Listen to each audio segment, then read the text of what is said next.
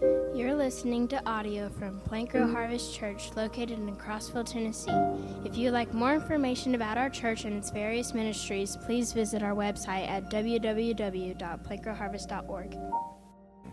Right? And so I think the point of these questions is God was demonstrating to Job that only he was in complete control. Job had all these ideas that he thought this shouldn't be happening and that shouldn't happen. I don't understand what's going on. And God wanted Job to know that he was the one that was in complete control, because Job, whether it was intentional or not, the complaints that he had or the questioning that he had, he questioned the authority of God, the decision-making of God. And so I think what we see from God here on some level is God setting the record straight, and he's letting Job know who's in control. And so God speaks, and he puts on full display his mercy and his care for his creation, as well as his power and his purpose in all things that he does. And so what we're going to see tonight is some more questions, but God's going to demand an answer from Job, and he's going to double down on this comparison between his authority, between God's authority and Job's. And I think the one direction that I'm going to go tonight, my attempt is to take something that could conceivably be perceived as difficult and try to make it very simple. And I think the main point that we see in 40 or 41, or that we could see that I want to get across, is we got to be careful with how we deal with God. We got to be careful in how we deal with God. I think that's one of the main things that God's trying to get across to Job. And so let's start here in chapter 40, and we'll read down part of the way. It says, "The Lord answered Job, 'Will the one who contends with the Almighty correct him? Let him who argues with God give an answer.' Then Job answered the Lord, 'I am so insignificant. How can I answer you? I place my hand over my mouth. I've spoken once and I will not reply, twice, but now I can add nothing.' Then the Lord answered Job from the whirlwind, 'Get ready to answer me like a man. When I question you, you will inform me. Would you really challenge my justice? Would you declare me guilty to justify yourself? Do you have an arm like God's? Can you thunder with a voice like his? Adorn yourself with majesty and splendor, and clothe yourself with honor and glory. Pour out your raging anger. Look on every proud person and humiliate him. Look on every proud person and humble him. Trample the wicked where they stand. Hide them together in the dust. Imprison them in the grave. Then I will confess to you that your own right hand can deliver you.'" We're going to stop right there and take a look at that before we move on. But we get to the beginning of this chapter, and we encounter a break. There's a break in the questioning. And what we see, I think, is God puts Job in his place. It's almost like a checkpoint to where God's looking in on Job to see if he's gotten his point across. Have you gotten my message? It's almost like God saying to Job, "Listen, Job, do you still feel the same way? I mean, you've heard me speak now. You've heard me ask you question after question. Do you still feel the same way?" And we've seen God speak about his control and his purpose in the creation of the earth and his dealing with the creatures of the earth. And now God wants to know if Job feels as though he's in a position to correct God. I just talked to you, Job, about all the things that I do, and now do you still feel like you're in a position to correct me?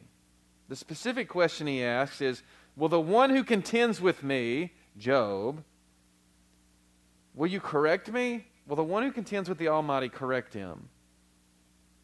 And I think that's an interesting statement, because we can read that, and from a distance, we can look down on Job and recognize the folly of his ways. I mean, it's real easy for us to see that and say, who does Job think he is to question God? Who's Job to propose a better plan to God? And those are very valid questions, and I think we've got the right to have that point of view. But what's interesting is that we routinely are just as guilty of the same thing that Job is. We're guilty of questioning the ways of God. I mean, if you're honest with yourself, how many times have you asked the simple question, why me? Something happens to you and you say, why me?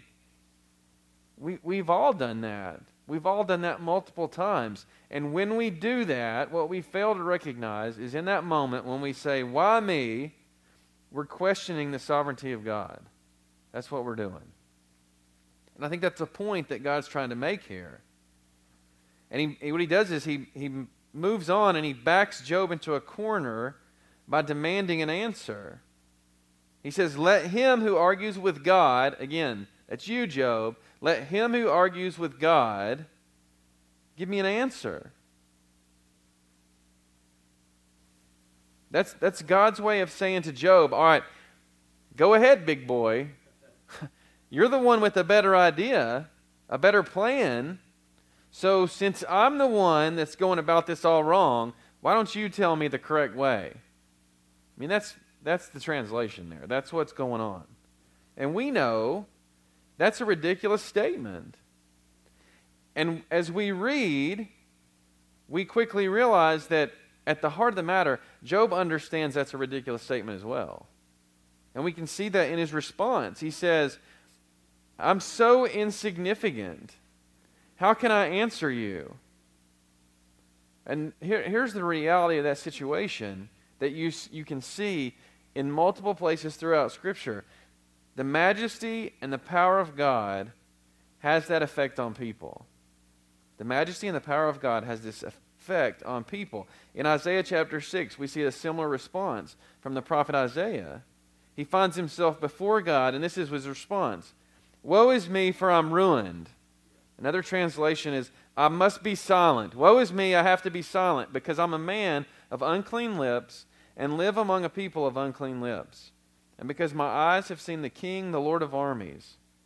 He's standing before the presence of God, and Isaiah quickly realized who he was in comparison to who God was. That's the same thing that we see from Job. Right here in this moment, not to mention all of the questioning that God has put on Job for the last 2 chapters. Job realizes who he is. Job wanted to think that he had it all figured out. And again, you fall into the same boat. I fall into the same boat, right? I'm a smart individual. You're a smart individual. We can do this. We got it. We can control this. I mean, that's what we go through our day thinking. But when we come to recognize who God is, we quickly realize there's nothing further from the truth. And what happens is, when you come to that realization, your mouth begins to shut real quick. Real quick. Once you realize who you are. Here's a perfect example. And again, I'm as guilty as anyone in the room.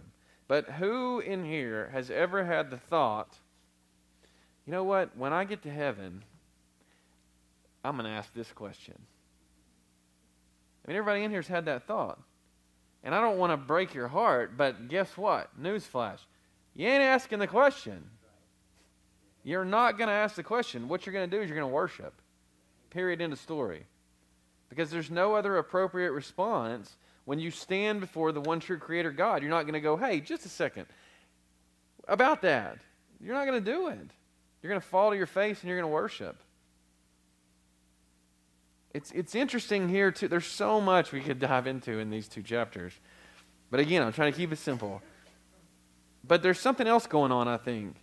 It says here, Job says, I'm so insignificant, how can I answer you? And then pay attention to this next statement. I place my hand over my mouth. So Job tells us he's taken his hand and he places it over his mouth. That's very interesting. Why would he do that?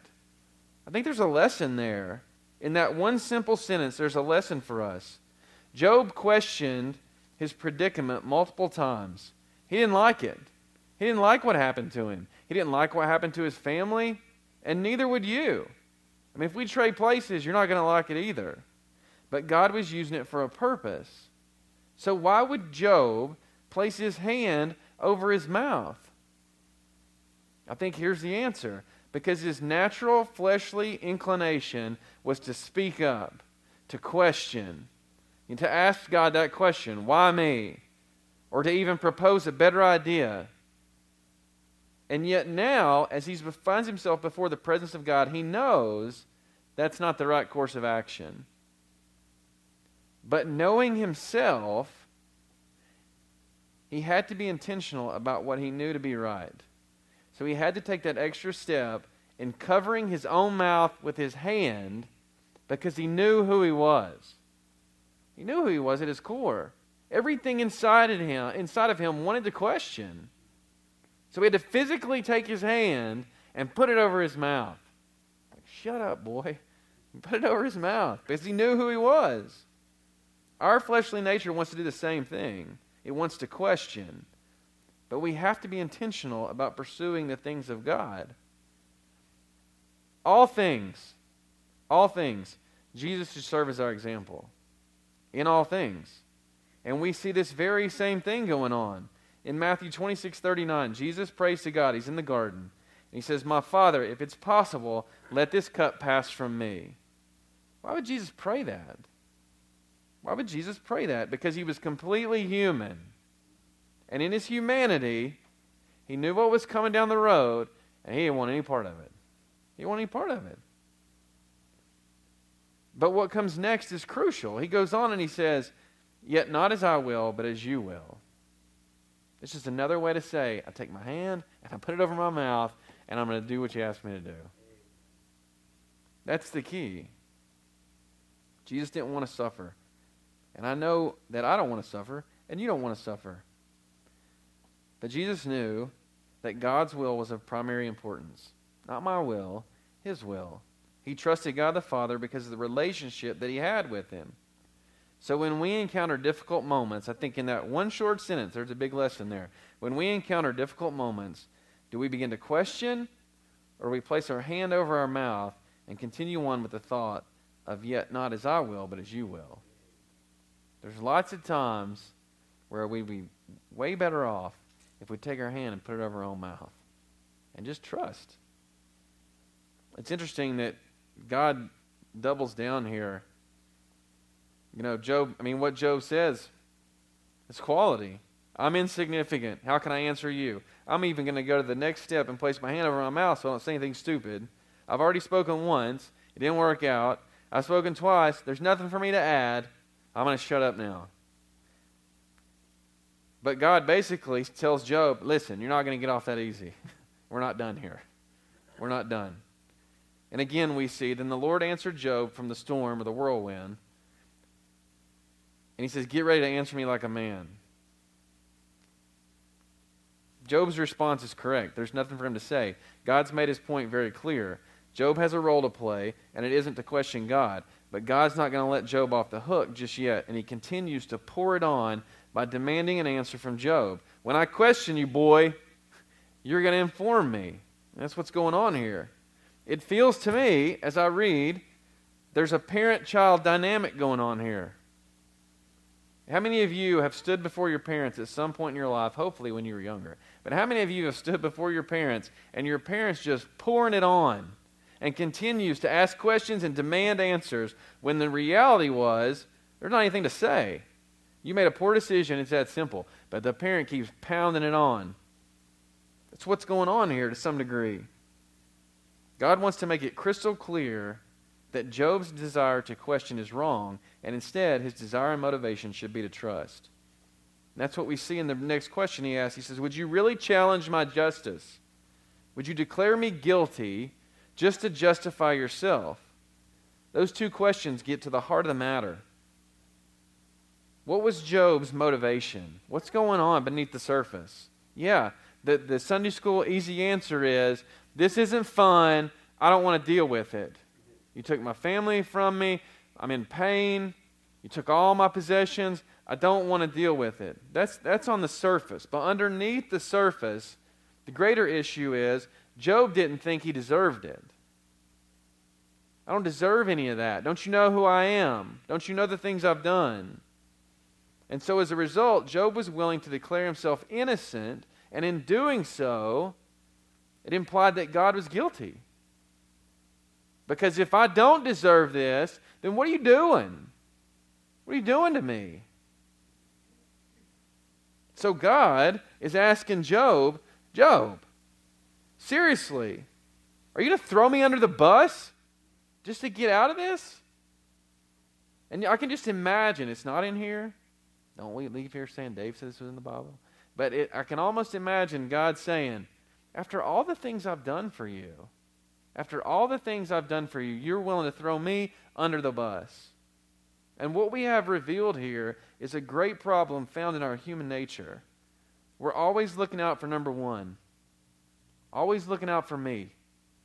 And we fail to recognize that as a sinner, it's not popular. We fail to recognize that as a sinner, God owes you nothing. He owes you nothing. Job felt like his actions and his righteousness deserve better. But as sinners, Scripture clearly tells us that we deserve nothing but God's wrath. Job's perspective is wrong, and ultimately, the wrong perspective caused him to deal with God in a wrong manner. And we're guilty of doing the same.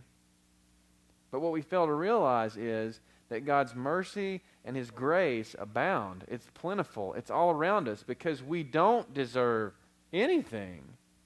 And yet He still continues to bless us. That made me think of the hymn. I love hymns. We should sing more hymns. You can put that on the record. Amen. We should sing more hymns. But the hymn, count your blessings, name them one by one. Count your many blessings, see what God has done.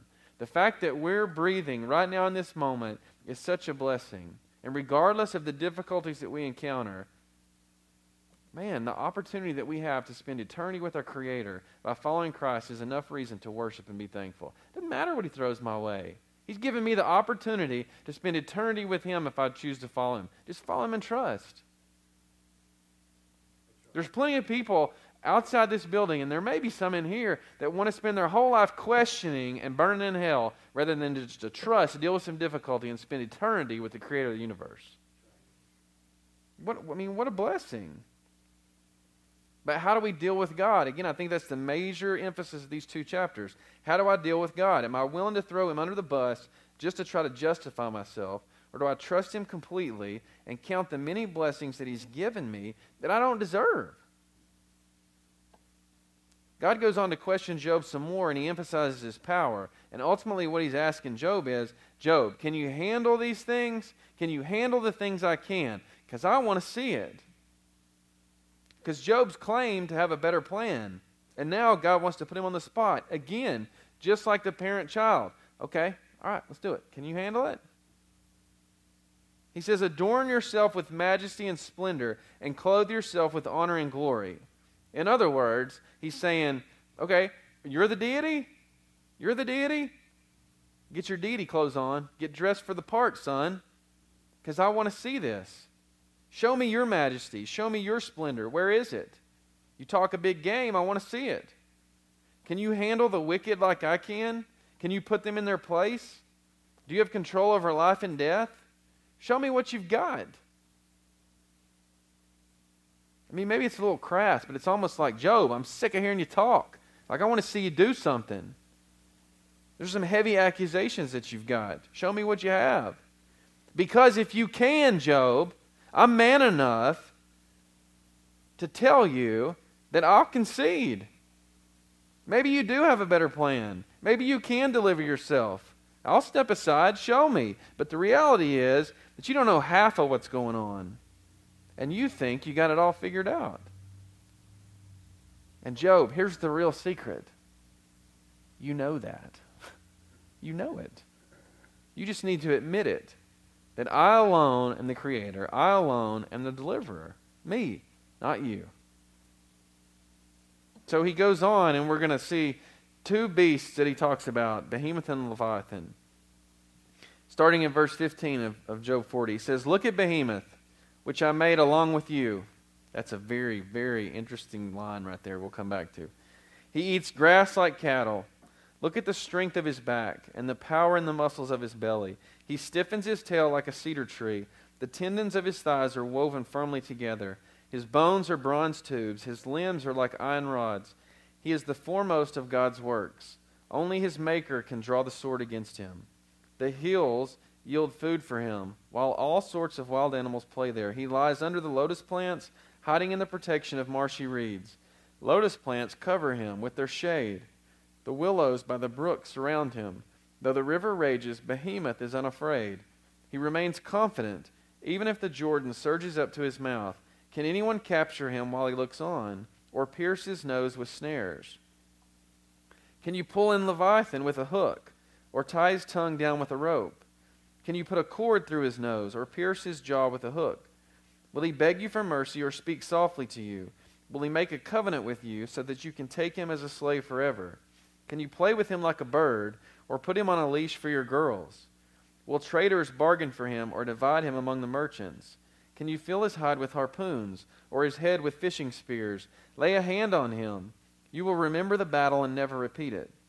Any hope of capturing him proves false. Does a person not collapse at the very sight of him? No one is ferocious enough to rouse Leviathan. Who then can stand against me? Who confronted me that I should repay him? Everything under heaven belongs to me. I cannot be silent about his limbs, his power, and his graceful proportions. Who can strip off his outer covering? Who can penetrate his double layer of armor? Who can open his jaws, surrounded by those terrifying teeth? His pride is in his row of scales, closely sealed together. One scale is so close to another that no air can pass between them. They're joined to one another, so closely connected they cannot be separated. His snorting flashes with light, while his eyes are like the rays of dawn. Flaming torches shoot from his mouth. Fiery sparks fly out. Smoke billows from his nostrils, as from a boiling pot or burning reeds. His breath sets coals ablaze, and flames pour out of his mouth. Strength resides in his neck, and dismay dances before him. The folds of his flesh are joined together, solid as metal and immovable. His heart is as hard as a rock, as hard as a lower millstone. When Leviathan rises, the mighty are terrified. They withdraw because of his thrashing. The sword that reaches him will have no effect, nor will a spear, dart, or arrow. He regards iron as straw and bronze as rotted wood. No arrow can make him flee. Slingstones become like stubble to him. A club is regarded as stubble, and he laughs at the sound of a javelin. His undersides are jagged potsherds, spreading the mud like a threshing sledge. He makes the depths seethe like a cauldron. He makes the sea like an ointment jar. He leaves a shining wake behind him. One would think the deep had gray hair. He has no equal on earth, a creature devoid of fear. He surveys everything that is haughty. He is king over all the proud beasts. So there's a transition here into the latter half of chapter 40 and all of 41. God's going to make an additional point using these two giant beasts, Behemoth and Leviathan. Now, here's the trap. The trap is we could spend a lot of time hypothesizing or guessing what these beasts are. Are they dinosaurs, dragons, or something else? I think if you spend your time getting caught up in that, you're going to miss the point of what's going on. Sure sounds like a dragon to me, but we could chase all that and miss the point of what's really going on that I don't want to mess with. Here's the deal. Both of these beasts demand respect. That's the main idea. They both demand respect. And if that's the case, then how much more respect does God, the creator of the world, demand? That's the message that he's trying to get across to Job. And immediately God makes a comparison. I find this humorous and funny that God makes a comparison between Behemoth and Job. He draws Job's attention to Behemoth, a giant creature that Job knows of and more than likely he's dealt with or seen. There is no, what are you talking about? Job knows what he's talking about. It's a real thing. But what does God say about this Behemoth initially? This is what he says. Look at Behemoth, which I made along with you. Which I made along with you. That's a slap in the face. That's a slap in the face. There's two things going on here. One, it's a call on Job to remember, hey, I'm the creator. I'm the creator. Look, Job, I did that. You didn't. That's all me. And the second point is, Job, I made this creature along with you. How do you compare? How do you stack up against that guy? I mean, that's what's going on. He says, look how strong he is. Look how large he is. He's the foremost of my works. Now, that's an interesting statement because we're diving into Genesis, and it makes it very clear that humanity was God's greatest creation. Because if you look at the creation account, you'll notice that when God creates man, he describes it as very good. Every other creation is good, but man is very good. So man's the pinnacle. But here I think God's pointing out this behemoth is a remarkable creation. And there's many qualities that behemoth has. Job, you ain't got them. You don't have them. How do you stack up? Behemoth is confident. He can't be captured. He's unafraid. Now, Job, let's just take a minute and let's compare that with your recent situation. Behemoth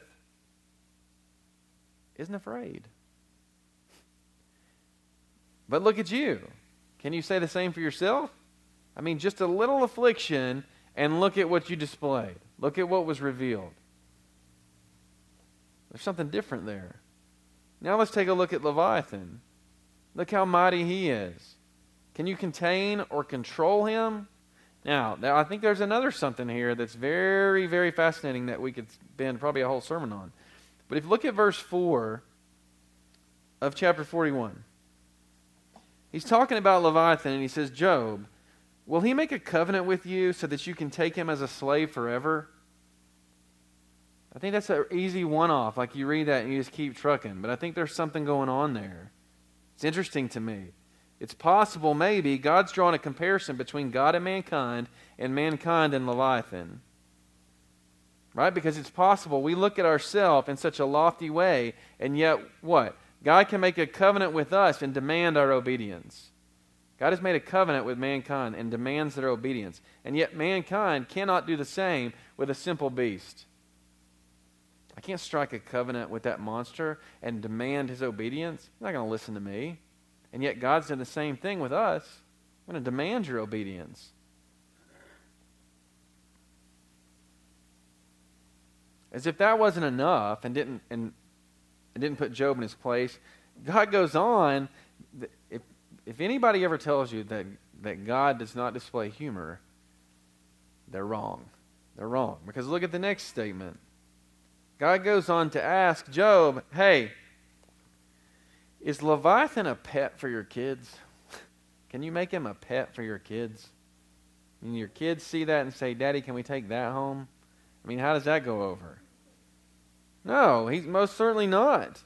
Mankind, he says, mankind can't even contain him long enough to sell him or trade him. I know you, mankind. If you can make $1, you're going to try to make $1. Good luck trying to sell or trade that thing. It's not going to allow you to do it. In either situation, God makes it very clear that any attempt to do so, he says, go ahead, try to make him a pet. Go ahead, try to kill him. Or go ahead, try to capture him and sell him and make $1. And he says, you will remember the battle and never repeat it. Like, go ahead and try that. It's not going to work out well.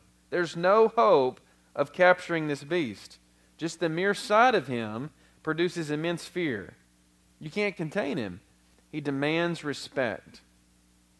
This is the point that God reinforces in verse 10. No one is ferocious enough to rouse Leviathan. Who then can stand against me? That's the whole point of that latter half of chapter 40 and all of 41. You're talking about these two monsters. That's the whole point. No one is ferocious enough to rouse either one of these beasts. Who then can stand against me? If Leviathan demands respect, if Behemoth demands respect, if you deal with them carefully, very carefully, then how much more careful should you be with me? That's the point. And he doubles down here on the characteristics of Leviathan. He says, you don't believe me, Job? Let's go down the list. Look at his power. Look at his double layer of armor. Look at flames that come from his mouth. Look at his immense strength. He's not fearful of anything. All your weapons are useless against him. There's no equal on earth, and he's king.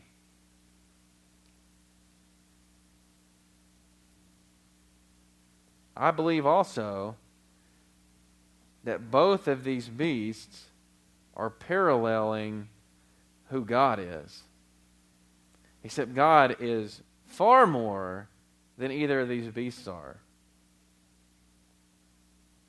It's a powerful and mighty animal, both of these.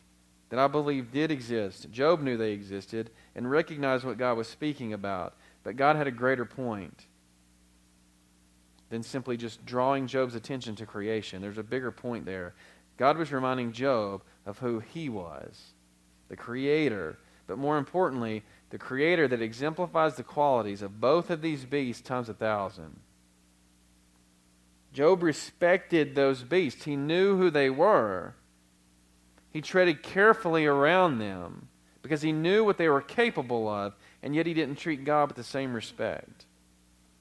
Instead of respect and trust, Job was quick to question and doubt what God was doing. That's a point God's trying to make. Why do you walk on your tiptoes around both of these monsters, and yet you don't recognize who I am and what I'm capable of? If they demand respect, how much more respect do I demand? That's the point. That's the point in both of these chapters. How do we treat God? Are we quick to question? Are we quick to look out for our own best interest? Or do you recognize who God is and place our complete trust in Him? How does that, more specifically, how does that impact what we do, how we think? I got 4 things for you, real quick. The first is, do you have a biblically correct perception of ourselves? Because we got to have that. Do I recognize who I am? Or do I feel like Job felt like, I'm worthy of so much more, I shouldn't be treated this way, I shouldn't have to deal with this, why would you ask me to do this? No. I'm not in a position to question. He's a creator, I'm the created. The created. The TV doesn't tell me what channel to turn it to. You with me? I mean, I say, you go there. The Braves are on this channel now. Who are we to question God? Do we have a biblically correct perception of ourselves? The second thing is, do we intentionally trust? If I know who I am I willing to put my hand over my mouth? Am I willing to intentionally turn my head and move my attention from here to here because I know who I am? Because I know who I am. I'll just give you a short example, simple example. I know who I am. One of the greatest blessings of my life was being raised in a home where alcohol was not present. Was not present. Never around it. And we can argue about the appropriateness of alcohol. Can you use it? Can you not use it? I know who I am. I know how much I like soda. I know how much I like sports. I know how much I can be drawn to certain things. I'd say if I went down that road, it could get ugly fast. Because if I liked alcohol like I like Mountain Dew, I would be the best alcoholic on the planet. I know who I am. So I have to be intentional about what I do. Do I intentionally trust God with every area of my life to the point that I'm mature enough spiritually to constrain myself? Because it's not about, you turn on the TV and turn on the news, it's not about this makes me feel good or this feels right. Because I know what my natural inclination is, but I also know what the Word says. And so it's not okay for me to chase the natural inclination because the natural inclination is a sinful inclination. So I have to physically manhandle myself and turn myself in the right direction. That's intentionally trusting God. To the point that maybe I don't even understand it. Nowhere in here does it say, you have to understand what I'm asking you to do for you to do it. No, it doesn't tell you that. It says do it. Trust me. And in order to do that, I've got to be intentional about my trust. The third thing is, do I recognize that God owes me nothing? Zero.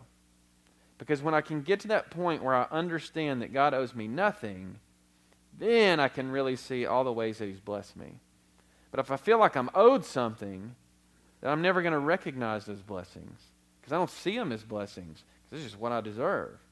I don't deserve anything. He doesn't owe me anything. And the last thing is just the main point of both of these chapters. Do I honor God with the respect that He deserves and demands? Do I recognize who He is? Do I recognize what He's capable of? Because if I do, if I truly do, then I'm going to give Him the respect and the honor that He deserves and demands. If I'm going around with my focus on me, then I'm going to be real quick, and it's going to be real easy to just discard who God is. So do I have a biblically correct perception of me? Do I intentionally trust God? Do I recognize that God owes me nothing? And do I honor God with the respect that He deserves and He demands? Let's pray. Lord, we thank You for just this study. And as we move through this book, as we're reaching the final chapter next week, Lord, I just pray that You would allow us to see all that You have given us in this book, all that You've spoken to us, that yes, that we can use these things as we deal with difficult situations and tragedy. But Lord, as we can use it to deal with our day-to-day life. Lord, I think so much of this book is just drawing our attention to who You are. It's not about who I am. It's about who You are. Lord, I pray that our hearts would be oriented to who You are as we make decisions every day with what we're going to do with our life. Lord, I pray that everything that we do would bring glory and honor to Your name. In Jesus' name I pray. Amen.